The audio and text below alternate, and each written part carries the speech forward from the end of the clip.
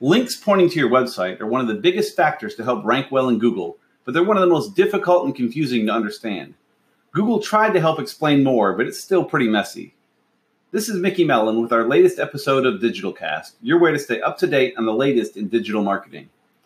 A user asked in the Webmaster Central help forums about how to best make links to their website. Google's John Mueller replied, quote, "If you are making websites to your site, then that would be considered against our Webmaster guidelines.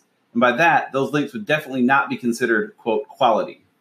Google explains further in the actual guidelines themselves, quote, "The best way to get other sites to create high-quality, relevant links to yours is to create unique, relevant content that can naturally gain popularity in the internet community.